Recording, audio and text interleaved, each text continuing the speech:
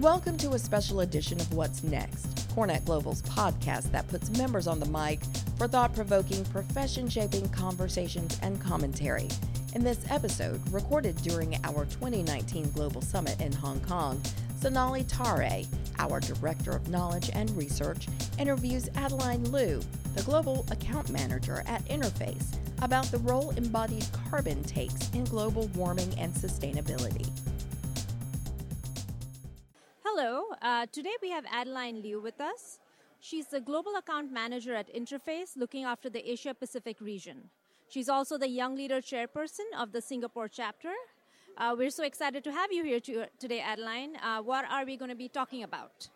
Hello, hi Sonali. Thank you so much for having me. It's really great to be here. I'm here today to talk about the role embodied carbon plays in global warming and sustainability.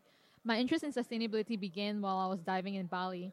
In the midst of enjoying the beautiful marine life, I suddenly saw a lot of man-made rubbish, many plastic bags, and discarded fishing nets. This made me realize that there must be a better way.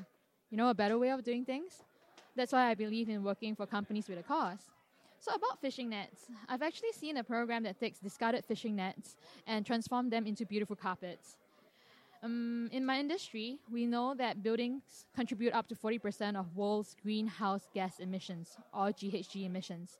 The embodied carbon from the buildings is immense, which is why we must have more conversations about addressing this issue. That's great that you're so passionate about this, Adeline. So can you tell us a little bit more about what's embodied carbon? Okay, so that's a very great question. Most people in the industry actually don't have a clear idea what embodied carbon is. It's a pretty new concept right now. Embodied carbon is the amount of GHG gases emitted during a project's non-operational phase. So when we manufacture products from a building or for a building, that's part of the non-operational phase. When we transport these materials, that's also part of it too. So things like maintenance, disposal, and deconstruction are also key elements of non-operational phase. So I'm not sure whether you know this statistic, but according to Architecture 2030, did you know that embodied carbon will be responsible for almost half of total new construction emissions between now and 2050? Wow, no, I did not know that. And I mean, it's one of those things that, the more of us that are aware, the more we can do to counteract some of these, impacts. So what is the general understanding of embodied carbon and why is it so essential in the industry? So basically, a building's whole life carbon footprint contains both the embodied carbon and the carbon associated with operation. Examples of operations include heating, cooling, and providing water, just to name a few. Understanding the relationships between embodied carbon and operational carbon is important for optimum carbon reduction. Unlike operational carbon emissions, which can be reduced over time through efficient energy and renovation and renewable energy, embodied carbon emissions are locked in place as soon as the building is built. We must control embodied carbon now if we hope to phase out fossil fuel emissions by 2050. I'm sure by now you can see the importance and urgency of understanding more about embodied carbon today. That's really, really interesting. Would you say that there are many companies that are reducing their embodied carbon or carbon footprints today? Yes, actually, that. As a matter of fact, I do see a lot of companies do that. I've had the privilege of seeing firsthand that achieving carbon neutral products or operations is not only a possibility, but a reality. Major sporting events such as the World Cup Soccer, which I'm sure all of us are aware of, are going carbon neutral, as are many of their athletes. Major conferences such as the United Nations World Climate Research Program and conventions have also offset their carbon emissions. Businesses like HSBC, Google, and Nike have committed to making their entire operations carbon neutral. Other companies are offering carbon neutral products or services such as carpeting, coffee, and deliveries.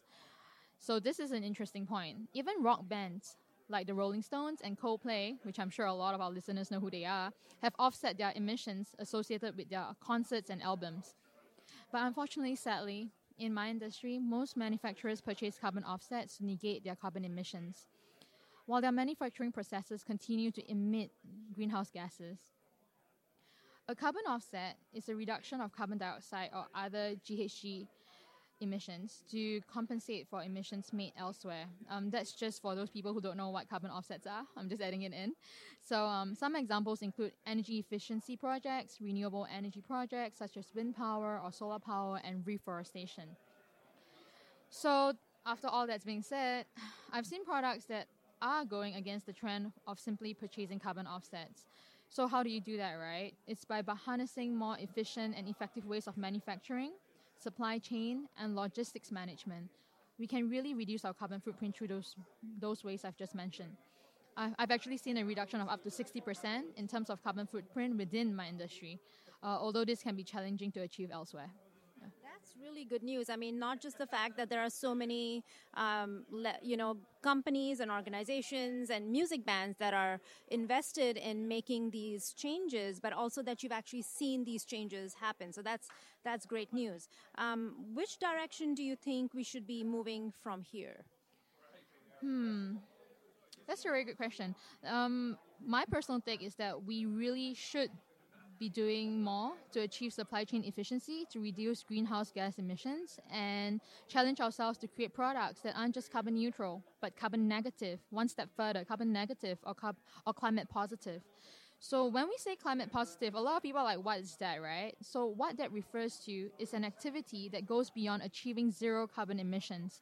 In fact, it creates an environmental benefit by removing additional carbon dioxide from the atmosphere. Just like how trees absorb carbon dioxide during the day through the process of photosynthesis. So there's actually a lot to learn from Mother Nature around us. I know that's definitely imperative in my industry. It's time to stop creating buildings that simply contribute a smaller problem, but focus on how we can create buildings that are part of the solution. Reversing global warming through manufacturing specifications can really become a reality. In fact, I really think it already is right now. Yeah. That is some really, really interesting information, Adeline. Thank you so much. I mean, I really like the point that you made at the end where you're saying that it's not just about creating a smaller problem, but instead getting rid of the whole issue. So I think that's an important point for us to remember. But thank you so much for being here. We really appreciate so much your time and you sharing your insights. And thank you. Thank you. Thank you, Sonali. Thank you, everyone. This concludes this episode of What's Next. Want to record a podcast of your own? Have an idea or point of view you'd like to share? Visit CoreNetGlobal.org to learn more.